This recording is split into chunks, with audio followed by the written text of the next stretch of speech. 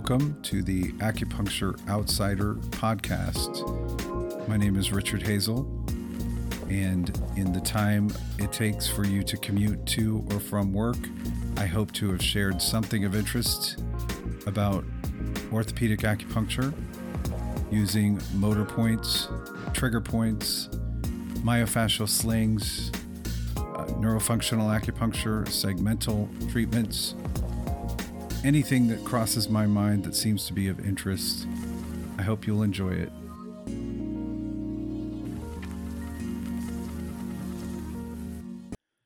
Hello, and welcome to another episode of the Acupuncture Outsider.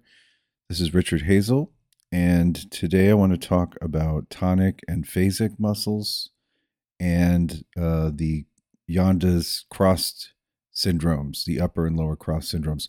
I probably won't go too in depth on the cross syndromes, but knowing that those cross syndromes are the way that I begin an assessment, meaning those are my guide. It's important to understand tonic and phasic.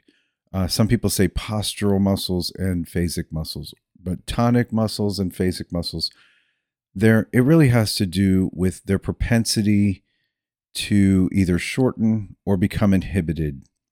The tonic muscles are more the postural muscles. The ones that have to hold your head up all day are going to be tonic muscles. The soleus, which keeps us from falling forward onto our face, is going to be a tonic muscle that does not fatigue or does not fatigue quickly. What they know from studies is the tonic muscles have a higher percentage of slow twitch fibers than fast twitch fibers, whereas the muscles that are prone to becoming inhibited have a higher percentage of fast twitch fibers and a lower percentage of slow twitch fibers. Now, we will often see muscles that are both tight and inhibited. The TFL, for instance, you'll find the TFL not only gets short like a tonic muscle should, but also can become slightly inhibited. So even though it's firing, the weakness in the TFL you'll find is not only because of muscle shortening, but because of inhibition, muscle inhibition. So what you'll see, the tonic muscles are prone to shortening because of the slow twitch fibers. They tend to get stuck short. Postural muscles like hip flexors, we're sitting all day. They're in a shortened position all day. They will stay short. Phasic muscles like the gluteus maximus, power muscle, will become inhibited. You won't find a lot of people who have hypertonic gluteus maximus. It becomes flaccid and weak.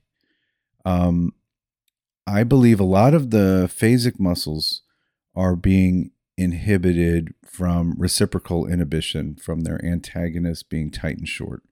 Postural muscles are prone to shortening.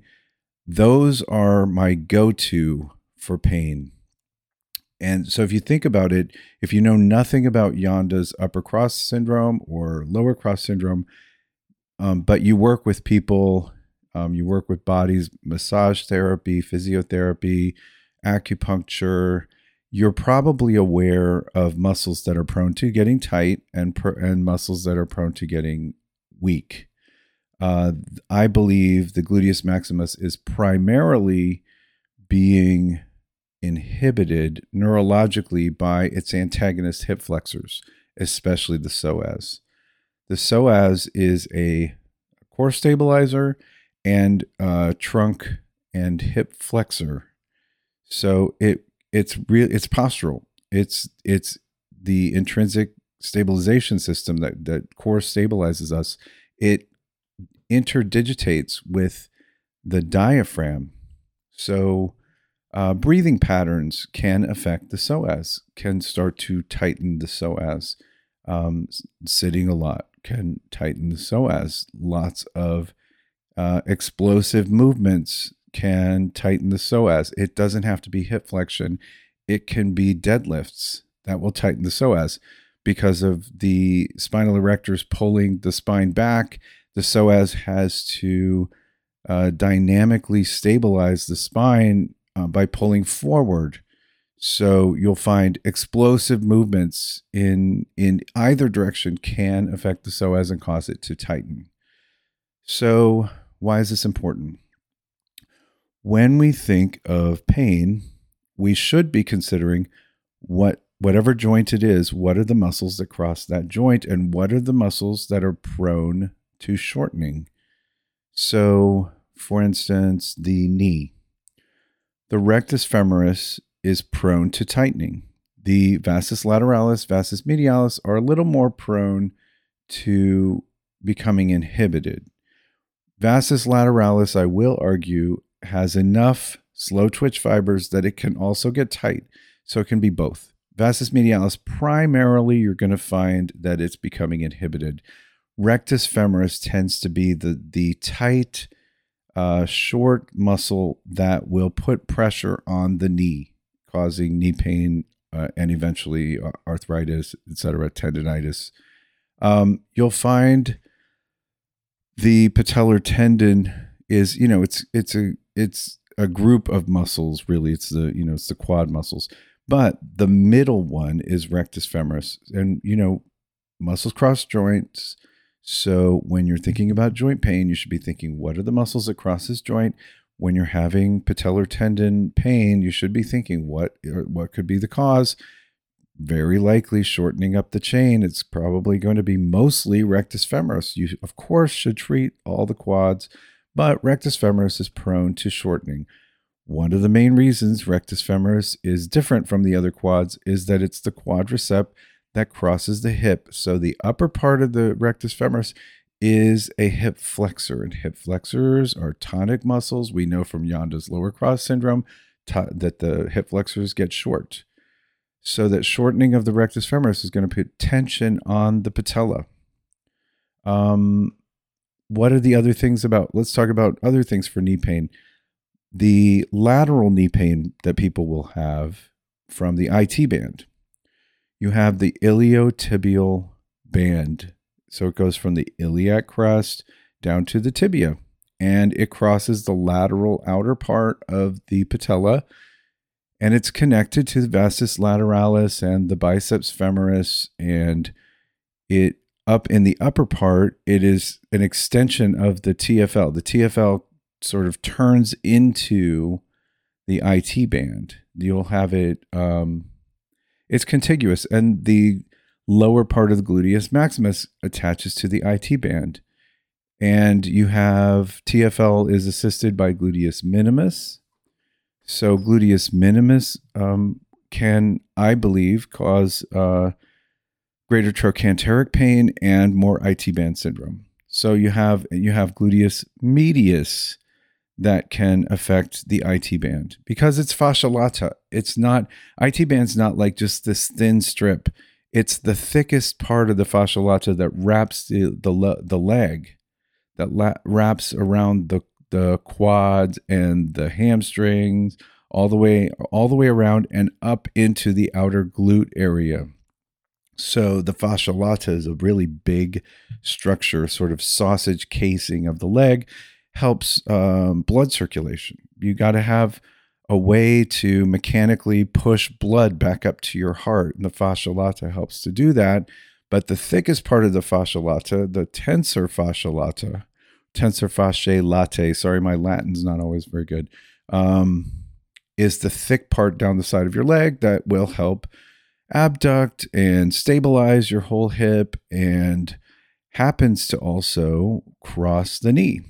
So the fact that it crosses the outer part of the knee, that will be a cause for patellar tracking issues, causing lateral knee pain. Usually the eye of the knee, the outer part of the knee will hurt, usually on squatting or going upstairs. Things that are involving the hip flexors and tensioning the IT band.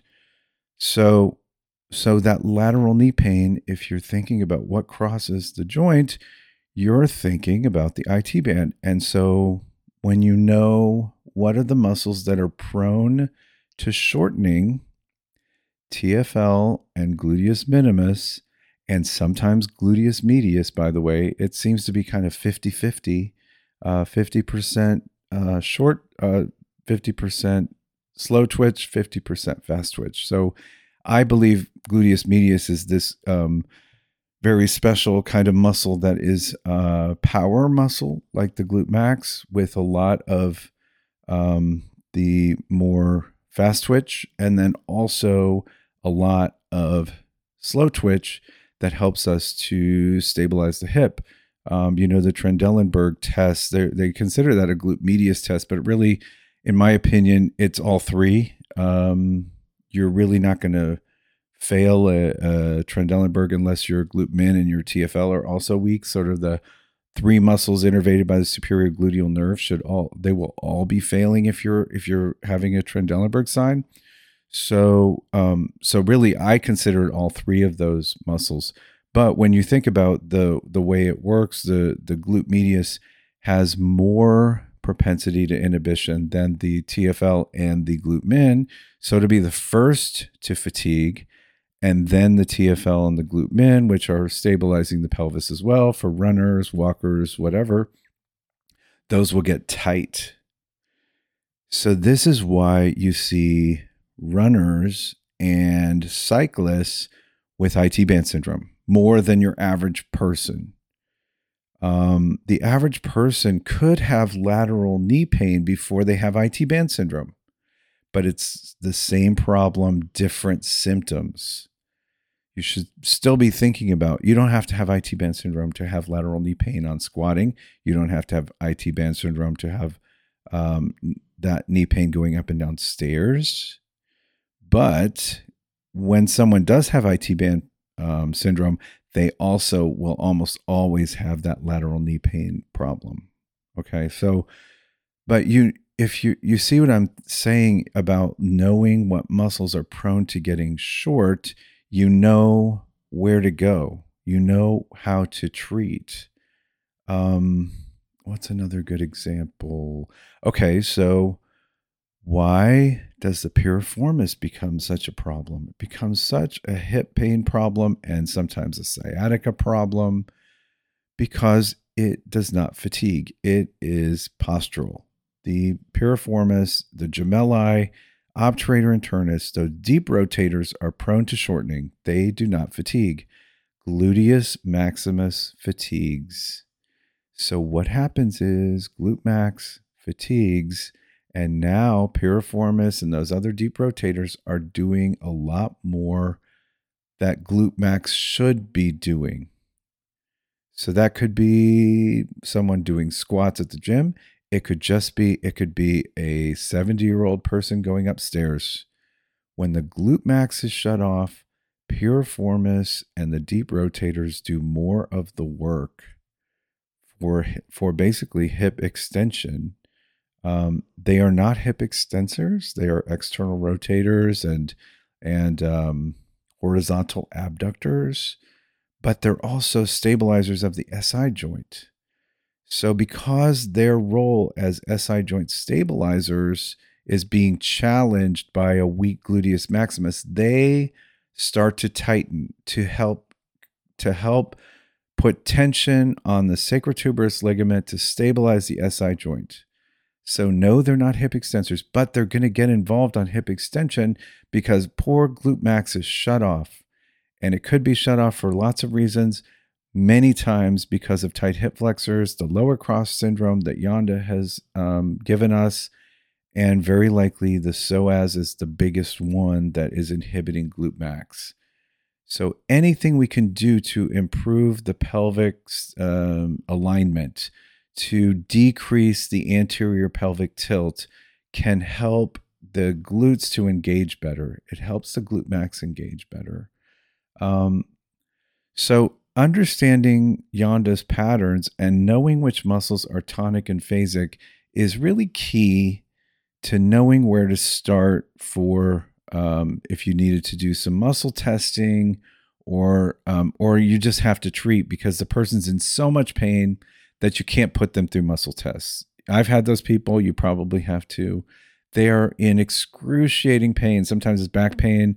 They can barely move. They can barely get on the table. I am not putting them through muscle testing. I'm going to rely on experience and understanding of things like the lower cross syndrome and palpation. Palpation's a great guide. Do not underestimate the role of palpation in orthopedic assessment. I think it's great if you know all the muscle tests. That's great. You're not going to test your way into the right diagnosis.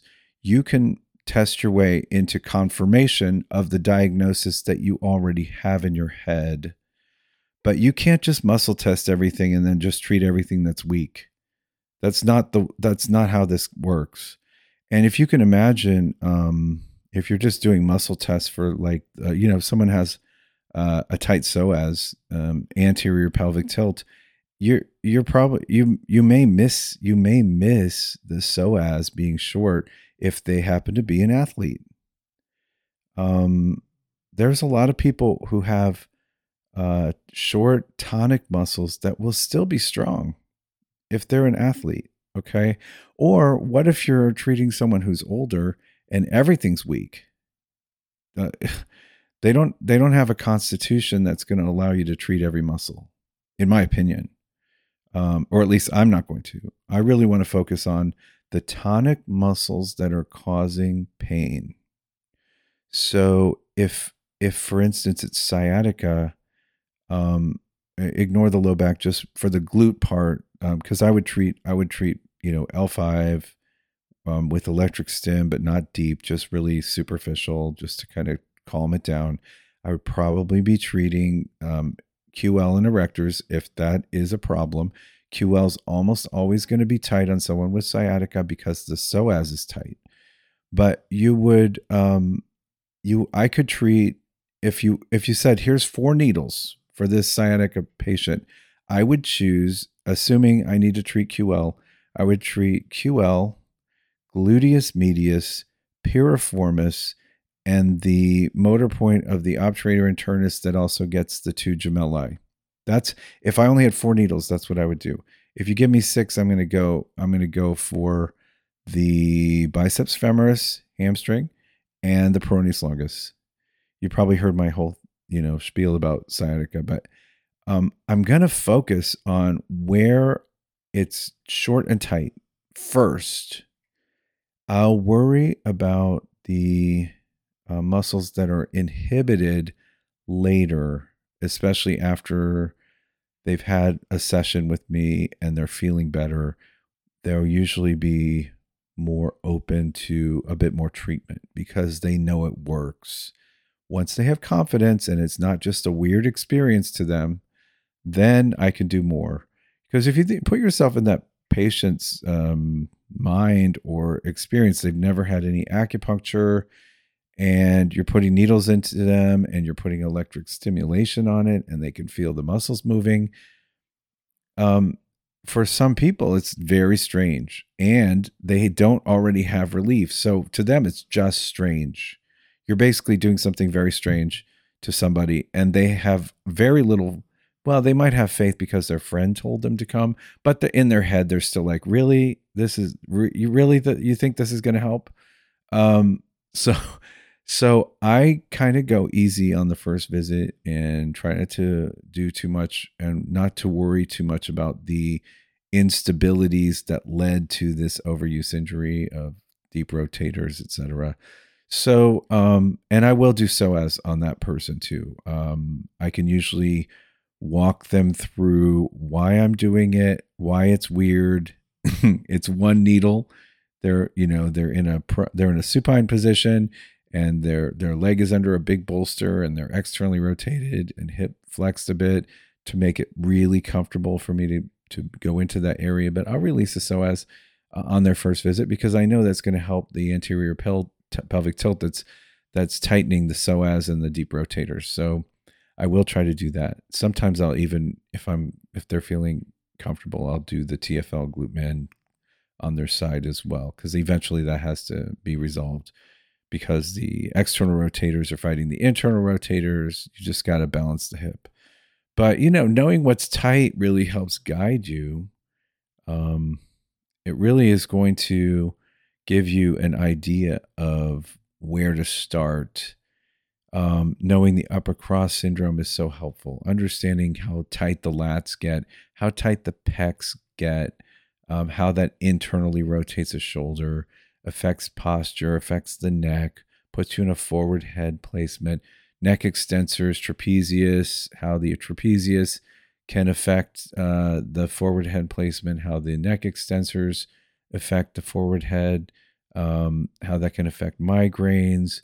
Just understanding the upper cross syndrome as a guide for where to look is so helpful. But knowing the cross syndromes um, is really the guide to knowing what is a tonic, which muscles are tonic and which ones are phasic. And so you start with the tonic muscles on a pain patient, and you work your way to the phasic muscles that led to the overuse injury, the problem that they're having. That will help to focus the treatment because we only have a certain number of needles that we can really put into somebody, and they're going to be comfortable with it. And if you are like I am and you have a limited number of leads for your electric stimulation of those needles, then you still have to be really, conservative with where what you're treating and how much you're treating. So getting the best result with the fewest number of needles is often how I'm looking at the first treatment. And really understanding the upper and lower cross syndromes is my guide. It tells me where to look, and I may muscle test to confirm, or I might do passive range of motion. So I really feel like a lot of times length testing tells me a lot more than muscle testing, especially for athletes, because, like I said, they're always strong. Even their inhibited and tight muscles are strong. So look at length testing for athletes because it'll give you a lot more information about what this athlete needs when they could have super strong lats and still have short lats that are affecting their overhead reach. And if you have an athlete playing a sport where they need good overhead reach, then length testing of the lats is going to be a whole lot more important than a muscle test, strength test of the lats. Um, Same thing with their pecs. They could have very strong chests. They could do great, presses and have zero pain. But if you do length testing of the pecs, you'll probably find shortening. And what is shortening going to do? It is going to reciprocally inhibit the mid back, like the rhomboids. And it is putting a bit of an internal rotation on the shoulder too. And they may be young enough that you're not seeing that. They don't have poor posture, but Janda's upper cross syndrome applies to even a 23-year-old with excellent posture. And that's the brilliance of understanding those syndromes is that you will preemptively find shortening that is affecting their performance. It's essential. If you're one of those people that just really loves to only work with like pro athletes, you still need to know Janda's upper cross syndrome. It's not just for the olds. It's it's for everybody. This is the human condition.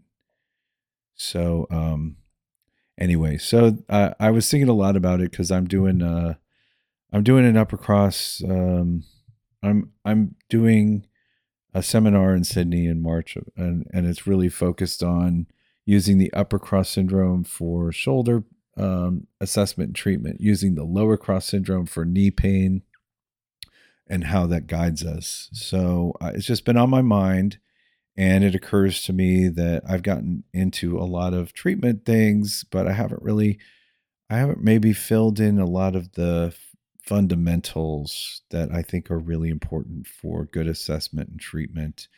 And those are the things, that I think that's one thing that makes me a little bit different from some of the other people who teach motor points is that how heavily I rely on Vladimir Janda and Carl Levitt's work from the Prague School. of rehabilitation. To me, those two are just essential for my assessment and treatment, and they deserve all the credit because I don't think I would have ever rolled out of bed and understood Tonic and Phasic without them having really delved into it and figured it out.